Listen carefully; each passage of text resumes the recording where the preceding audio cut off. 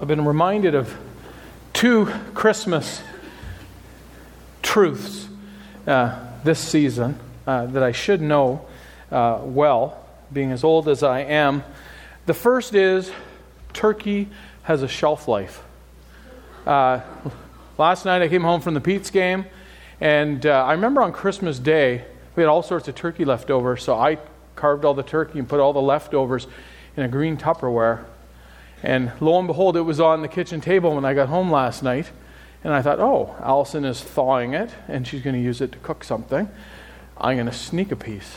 And so I found this nice dark, because I love dark meat, dark piece. And before I said anything to Allison, I took a big bite out of it, walked to the bottom of the stairs chewing it, but I didn't want her to know I was eating it. And I called up, are you sure you want to leave the turkey out of the refrigerator overnight? And she said, oh, no. She says, can you believe that's been sitting in the downstairs refrigerator since Christmas Day? I'm just throwing it out. And so I've felt horrible ever since. I'm hoping it's just my mind. I didn't tell her till this morning when she looked at me and said, oh, brother. And I said, yes, I think I've poisoned myself. I did something bad. Well, that's usually how I start the morning, with that phrase. Anyways. The other thing I learned this Christmas, which I know, but don't go to the Oshawa Center or any place like that the weekend before Christmas and think you're going to find a parking spot. Lauren had driving lessons, or driver's ed in Whitby. I picked her up, and it had been a lousy weather day, so I figured, you know what? We should be able to get some parking. Let's go to the Oshawa Center. I was driving the pickup truck, which makes it even worse trying to find a spot. And it was bedlam. We drove in, and within about a minute, I said to Lauren, I said, this is ridiculous. Like, there is no parking. I can't even create a parking spot with the truck. Every known space was taken up. And so I thought to myself, this is crazy. I can hardly wait till Christmas is over and things get back to normal. And I don't know if any of you had a shopping mall parking lot experience and that same thought went through your mind, but it definitely went through my mind. And the reality is Christmas is so busy, it's so hectic, it's so expensive that by the time we hit the 25th or maybe the 26th, I don't know about you, but I feel battered and I feel exhausted. And I'm just happy that we made it to the 25th. And relieved in a sense that it's over. And that relief is celebrated by the symbolic removal of the Christmas tree. And so this past week when Allison said, I want to get the Christmas tree out of here, I sprung to action and out the door into the backyard it went. And we'll sit there till we can burn it in the spring. But it was just Christmas is over. We finally made it through. And you know, there's a Christmas parody, and I've read it here a number of years ago.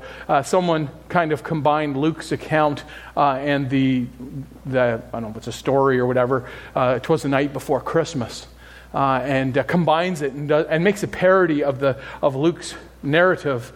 And the last line in that parody was, "Thank goodness Christmas only comes once a year." And I wonder how many of us, if we really were honest, agree. Thank goodness, Christmas only comes once a year. But you know, unfortunately, lost in the hustle and bustle of Christmas is the true meaning of Christmas at times that is represented in the person of Jesus. And yet we're so busy at Christmas that sometimes it's hard to focus. And we've talked about that over the last number of weeks. It's hard to focus on that true meaning of Christmas. And as we've seen and we've talked about it and we witness it around us, for a lot of people, they just set that whole true meaning of Christmas aside. And Christmas is about anything and everything but Jesus. But the reality is that the 2,000 years ago, in the midst of a whole lot of busyness, a census was taking place. A baby was born. A baby who was reported to be good news of great joy. Was born to be our Savior. was born a king, was born to be the bringer of peace. And so significant is his coming, and so critical his purpose, and so pivotal his person to each one of our futures. He demands a response. Even in the busyness of the Christmas season, even in the feeling of relief that we finally made it through again, this baby demands a response from each one of us. And so the question I would ask is how have you responded to that baby born that first Christmas morning? And there could be a couple of people here, and you've not given a response, or at least a positive one. You haven't taken the time to consider who this person is and what he represents and what he's done and what he calls us to do. And we're going to talk about that response in a little bit. But I'm assuming most of us have responded to Jesus. I'm wondering if there's some of us, and the response that is evident in our life today is not the same as what our response was when we first became a follower of Jesus.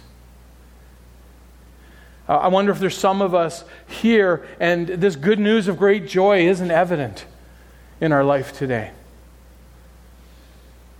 And I'm wondering if there's some here, like me, who find it easy to fall into the trap of allowing our busyness in life to take away from the proper response that we should be giving to Jesus. I love the story of the Magi, the we three kings of Orient are. Because in that story, Matthew shows us the different responses that people in the story, but throughout history, have given to Jesus, including what I believe is the correct response, and the response that Matthew wants us to see.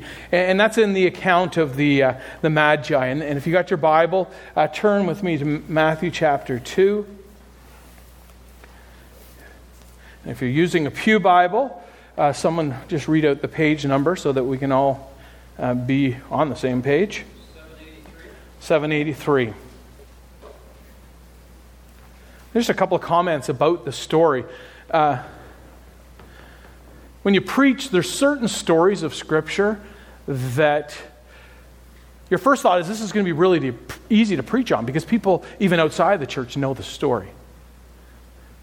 But then you realize that the truth is that some stories are so strikingly familiar that we don't take the time to check how accurate our facts really are. And this is definitely one of those stories. The story of the Magi is clouded with mystery.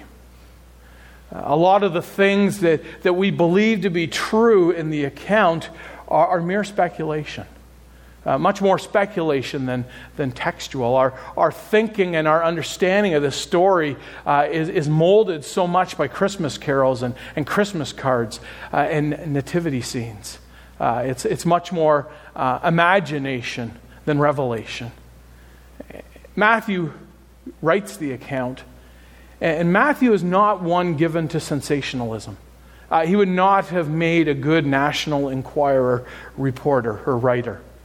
He doesn't stretch the truth to make a story. In fact, he doesn't include all the details, which he could if he wanted to really dramatize the account. Matthew, in fact, leaves out a lot of the details that we would love to know. Like, how many Magi were there really? Where are they actually from? What were they like? What did they believe? What was the star like? How did it guide them? How long was their journey? Whatever happened to the Magi? But Matthew's very selective in the details that he gives us. And I think there's some reasons why. One is the purpose of Matthew's gospel.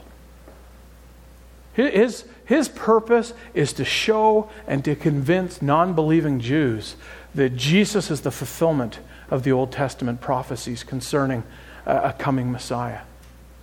And I believe his purpose in this story is to show us what the proper response should be to this baby born king. So let's read the account. Verse 1, and I'll stop a couple of times with just a couple of extra comments. Verse 1, after Jesus was born in Bethlehem in Judea, during the time of King Herod, Magi from the east came to Jerusalem and asked, "Where is the one who has been born King of the Jews? We saw his star when it rose and have come to worship him." And let me just stop there because there's a few things that we can clear up. It says after Jesus was born, and that's the first tradition that we need to at least address. We don't know exactly when the Magi came. It was after Jesus was born, and from some other details, Mary and Joseph and the baby are in a house. And a little bit later in verse 16, Herod comes up with this plot that he orders all boys in the area of Bethlehem under the age of 2 to be put to death. We can kind of assume that it's taken place between the birth of Jesus and Jesus turning 2 years old. We're also introduced to the two main characters that Matthew wants us to think about. And this may throw you a bit, and we'll get to it in a few moments. Jesus and King Herod. And he introduces us to King Herod, and we're going to see very shortly that Herod's reign was questionable at best. And it says, Magi from the east came to Jerusalem, and they asked a question, and the word born in this question is one. If you like to underline things, underline that, because you really need to emphasize that word. Because what the Magi are literally asking is, where is this child who by virtue of his very birth has the legitimate right to the throne? Which therefore throws Herod's reign into question. And it says that they followed a star. Well, if you were to look in the Old Testament, you would see that it was believed that stars could announce the birth of someone significant over the place that the star would be found. And so we have these pagans, these Gentiles from a foreign nation coming to seek out this newborn baby, which is very remarkable and quite significant. We're going to see that in a moment, that it would be these foreigners, these Gentiles, who would be given divine guidance to find this newborn baby. Verse 3, when King Herod heard this, he was disturbed, and all Jerusalem with him. When he had called together all the people's chief priests and teachers of the law, he asked them where the Messiah was to be born. And so right away we know that King Herod, although king of the Jews, wasn't really up to snuff on Old Testament prophecy. Anyone who knew their Old Testament scriptures knew that the promised Messiah was to be born in Bethlehem. But Herod had to ask that question. In verse 5, in Bethlehem in Judea, they replied, for this is what the prophet has written. But you, Bethlehem, in the land of Judah, by no means least among the rulers of Judah. For out of you will come a ruler who will shepherd my people Israel. Then Herod called the Magi secretly and found out from them the exact time the star had appeared. He sent them to Bethlehem and said, go and search carefully for the child. As soon as you find him, report to me, so that I too may go and worship him. And don't be fooled. That was not Herod's intent. And we're not going to go all the way to verse 16, but as I already mentioned in verse 16, Herod really wants to find out where the baby is so he can get rid of him. And because the Magi trick him, he ends up putting out the verdict or the edict that any boy under the age of 2 should be put to death. Verse 9, after they had heard the king, they went on their way, and the star they had seen when it rose went ahead of them until it stopped over the place where the child was. When they saw the star, they were overjoyed. On coming to the house, they saw the child with his mother Mary, and they bowed down and worshipped him. Then they opened their treasures and presented him with gifts of gold, frankincense, and myrrh. And having been warned in a dream not to go back to Herod, they returned to their country by another route. And we'll end the story there. Matthew introduces us to three main characters. We don't know how many magi there were, but we'll say magi is one group of character. He doesn't go to great effort to describe the magi. The fact that there was three, that they were kings, that they had names, are just tradition, not really facts. The number three because of the number of gifts. Kings, some say because of the expense of the gifts that they were given. But it's all speculation. All we really can assume about the Magi is that they were most likely from Persia or Babylon, and that they were educated, and that they were people of resource that could afford to give the expensive gifts that they gave to the baby Jesus. I'm assuming they had an interest in astrology or astronomy. But what Matthew's audience would know about the Magi is really important for us to understand. They may have been wise men in their own town, but the Jews did not look favorably upon the Magi. First of all, they were Gentiles. That was the first major tick against them. But as well, they were using pagan methods to seek divine guidance by looking to the skies. Or at least that's what the Jewish people would have thought. And in the Old Testament, that's looked down upon. Someone who does that would be considered to be bad company. So that's what Matthew's reader would have thought about the Magi. And so we might wonder, was it a blunder that Matthew includes the Magi in this account? And yet I have a feeling Matthew celebrates the fact that it's these Gentiles, these foreigners who are divinely called and led to worship the promised Messiah. I think it's kind of personal for Matthew. Now, he was a tax collector. You can't get any lower than that. And yet he was called to follow and to submit and to worship Jesus as well. And so we have the Magi. Then we have King Herod. Now, King Herod is born into a very politically influential family. And right from day one, it's quite clear that Herod himself is going to have some great success politically. At the age of 25, he's made the governor of Galilee. And in 40 BC, he's given the title by the Roman Senate, King of the Jews. But there's some problems with that. Herod was only half Jewish. He did not have a legitimate right to the throne. He wasn't very religious at all. And he may have been called King of the Jews, but the Jews were terrified of Herod. And rightly so. He was a preoccupied king. He was preoccupied with his power. And Herod would do anything, literally anything. Family members, not even excluded. If he thought someone had aspirations towards his throne, he got rid of them. Nothing stood between Herod and his throne and his power. He was preoccupied with his possessions and his prestige.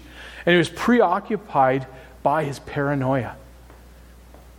He was suspicious of anything and anyone and everything that possibly could be even imagined to be a threat to his throne or a threat to his life. And he lived his life and he served his reign totally paranoid that someone was trying to get him off the throne and someone was trying to end his life. And so we got King Herod. And then we got Jesus. And right from the start, we get the idea that this baby born is something special. I said Matthew wants his readers to understand that Jesus is the fulfillment of the Old Testament prophecies. And it's quite marvelous how Matthew writes this account, because it's Herod, King Herod, who identifies Jesus for us. And in verse 4, he asks, where has the Messiah been born? The Messiah, the long-awaited, God-appointed ruler, whose rule will never be overthrown, who will usher in the final chapter of God's redemptive history, who will establish his kingdom, which will never be overthrown, and he will never lose his reign. And so despite this baby's humanity and infant frailty, in this baby, the living God has come to earth. The Savior of the world. The true King. And so I don't mean to, and I'm sure Matthew doesn't mean to burst your Christmas carol bubble. We think of this account and the first thought probably comes to mind is the Christmas carol, We Three Kings of Orient are. And Matthew, he doesn't want you to think about the three kings. It probably wasn't three. He wants you to think of the two kings. King Herod, who we're introduced to, and King Jesus. And it's like Matthew is saying to his readers, and he's saying us today, you tell me, who's the true king? Who is worthy of your worship and your submission? Do you want a madman, or do you want the Messiah? Do you want one who would order the massacre of 2-year-old and younger boys? Or do you want one who opens his arms to little children? Do you want one who would protect his life at the cost of anyone in his way? Or do you want one who would willingly give up his life, even for those less deserving, those far from innocent? And I think Matthew comes to a quick conclusion. The answer's kind of easy to come to. Matthew kind of does it for us if you see how creatively he writes this account. He introduces us to King Herod and to Jesus in verse 1. It's King Herod who identifies Jesus as the Messiah, the rightful king. And as we get to the end of the account, the Magi bow down and worship Jesus, and Matthew stops calling Herod King Herod. Herod just becomes Herod. And as you get to the end of chapter 2, Matthew just simply says, yeah, after Herod died. And then we get into chapter 3, and John the Baptist is saying, repent, the kingdom of God is at hand. Who's the true king? And what should our response be to that king? And so we start off with 3 kings. It's really just a tradition. And we're confronted with 2 kings. And we're left with one true king. And Matthew says, what's your response? How do you respond to the baby born king? And in the account, Matthew shows us, I think, the 3 most common responses to Jesus in the account and throughout history that we'll see. And the first response is that of Herod. Herod responds with hostility and rejection. He rejects this newborn king, and he wants him gone. He wants him destroyed. In verse 3, it says that Herod's disturbed. Literally, he is terrified. He's deeply troubled. He's in anguish. Why? Because Jesus is a threat to his power and to his authority. We just saw how Herod would do anything to protect his throne. And yet now we have the Magi coming and asking, oh, hey, by the way, where's that baby that was born king? We've come to worship him. It's the last thing that Herod wanted to hear. And if you stop a moment and you're honest with yourself, I get it. I can understand that. Having played on different sports teams, knowing what it's like to kind of be considered one of the better players on the team, and then a new person comes on the team, and everyone says, oh, wow, this player's fantastic. He was the captain of his team. All of a sudden, hey, that was kind of my domain. Or at work, when the new hotshot salesperson comes on staff. Or maybe it's in the neighborhood. You're the neighborhood authority on mechanics or cooking, and all of a sudden a real mechanic or a chef moves onto your street. We get it. We know what it was like. Well, this was huge for Herod. And the bottom line was King Herod couldn't coexist with King Jesus. Jesus had to be overthrown, and he had to be dismissed. Confronted with King Jesus, Herod responds with hostility and with rejection. Why? Because Herod realized that if Jesus truly was king, then he wasn't. And this response of Herod's isn't unique. It's not the only time we see it. In fact, it's quite a common response. There are people all around us who have responded to Jesus by rejecting him, and not just rejecting him, but being downright hostile towards him, which in a way doesn't even make sense. Like, why do you have to be hostile? Reject him, but why do you have to be so hostile? Why do people on Facebook, who obviously aren't followers of Jesus, why don't they just leave him alone? Why don't they just leave Christians alone? No, they're hostile. They got hate.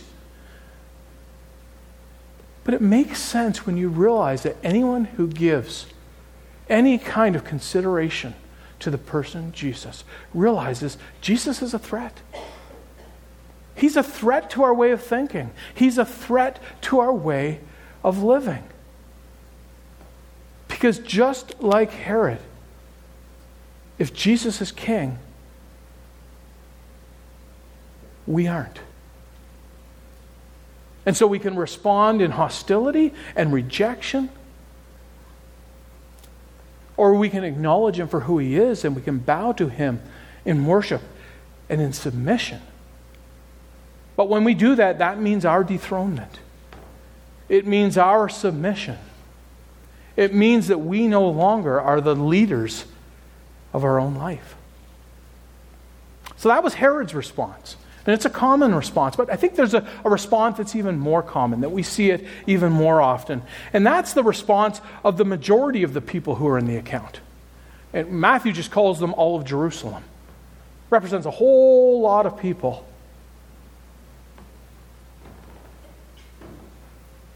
"5 miles away from Jerusalem,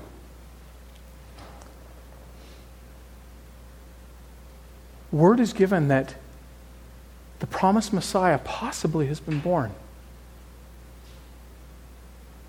But none of them seem to be interested enough or have the energy enough to go and check to see if it really is true. Against the backdrop of all that's taken place, all the stuff that we've talked about for the last month, what's taken place with Elizabeth and Mary and Joseph, and the announcement to the shepherds, Simeon and Anna at the temple, this long journey by the Magi. The fact that the religious elite easily answered the question, where was the Messiah to have been born? They knew the answers. They knew that it was at Bethlehem. And now word has been given that the promised Messiah has been born in Bethlehem. And what's the response? Indifference. Apathy. In fact, it says not only is Herod disturbed, but it says all of Jerusalem is disturbed as well. And what are they so disturbed about? Well, the easy answer is they're disturbed because they're terrified of King Herod and what Herod's response is going to be. But it says that they are disturbed along with King Herod. They shared some of the same concerns and apprehensions. So why the apathy? Why the indifference? Why being disturbed? Well, the religious elite had their reasons. The Old Testament has some pretty harsh things to say about the leaders of God's flock who are leading them astray, and that God is going to send the promised Messiah. And there's some harsh warnings. And I'm sure they're aware of those prophecies.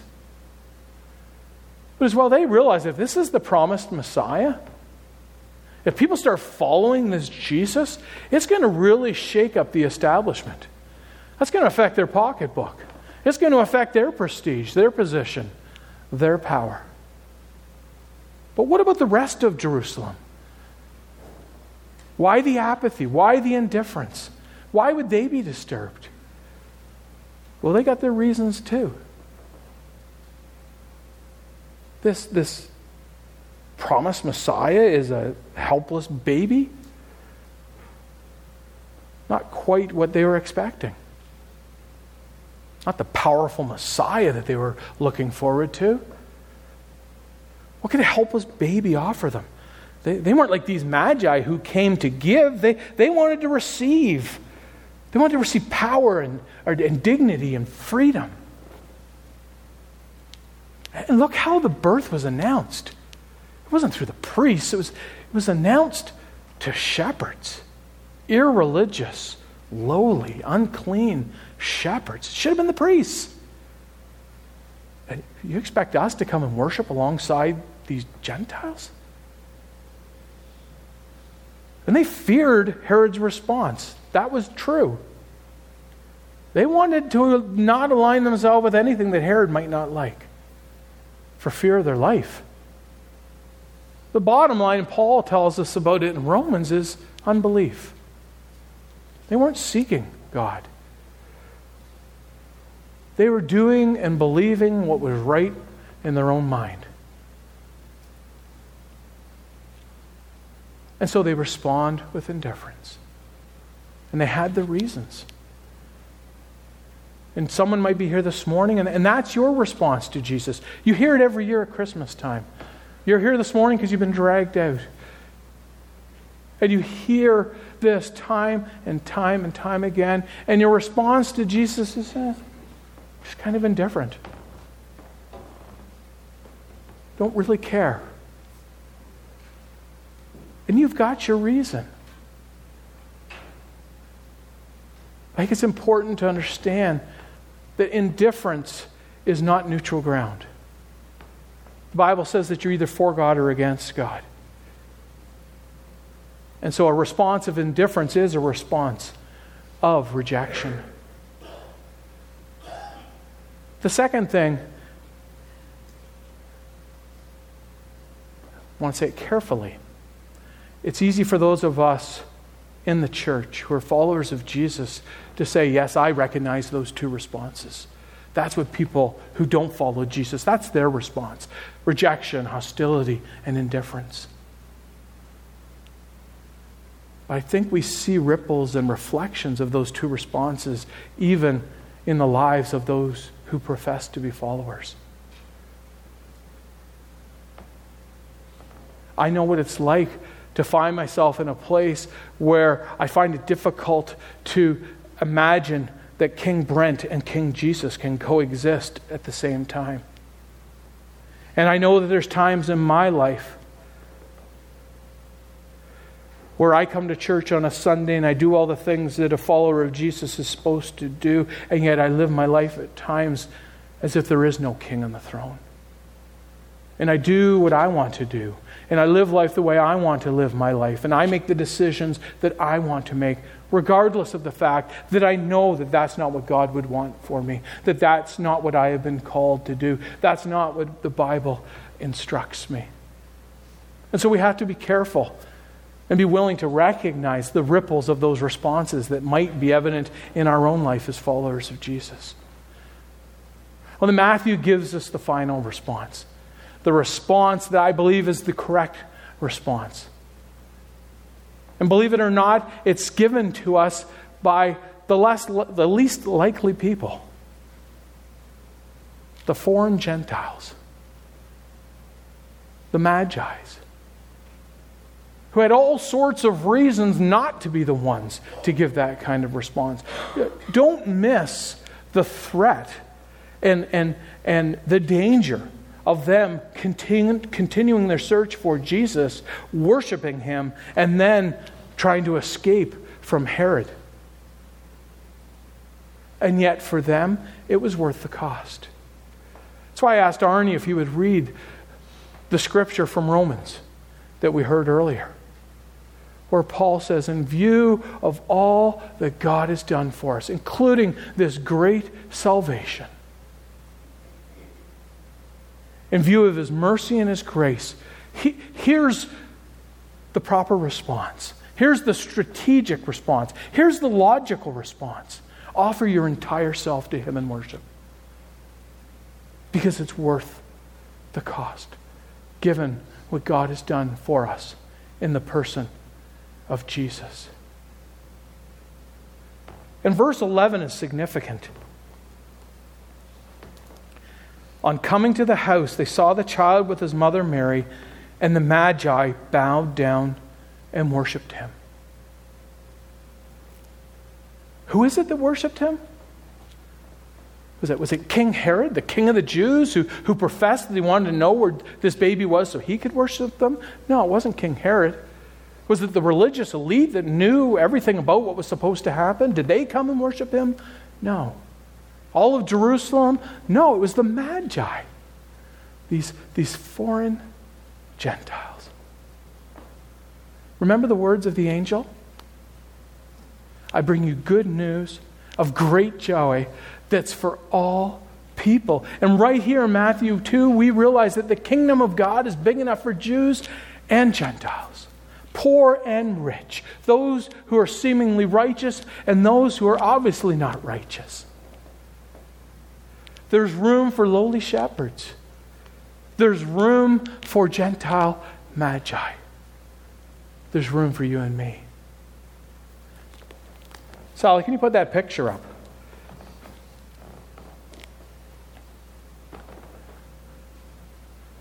A nativity scene. Now, I was thinking that after we looked at this account this morning, some of you, if you haven't already put your stuff away, are probably going to go home and maybe correct some of the inaccuracies in your nativity scene. But I don't want you to go too fast.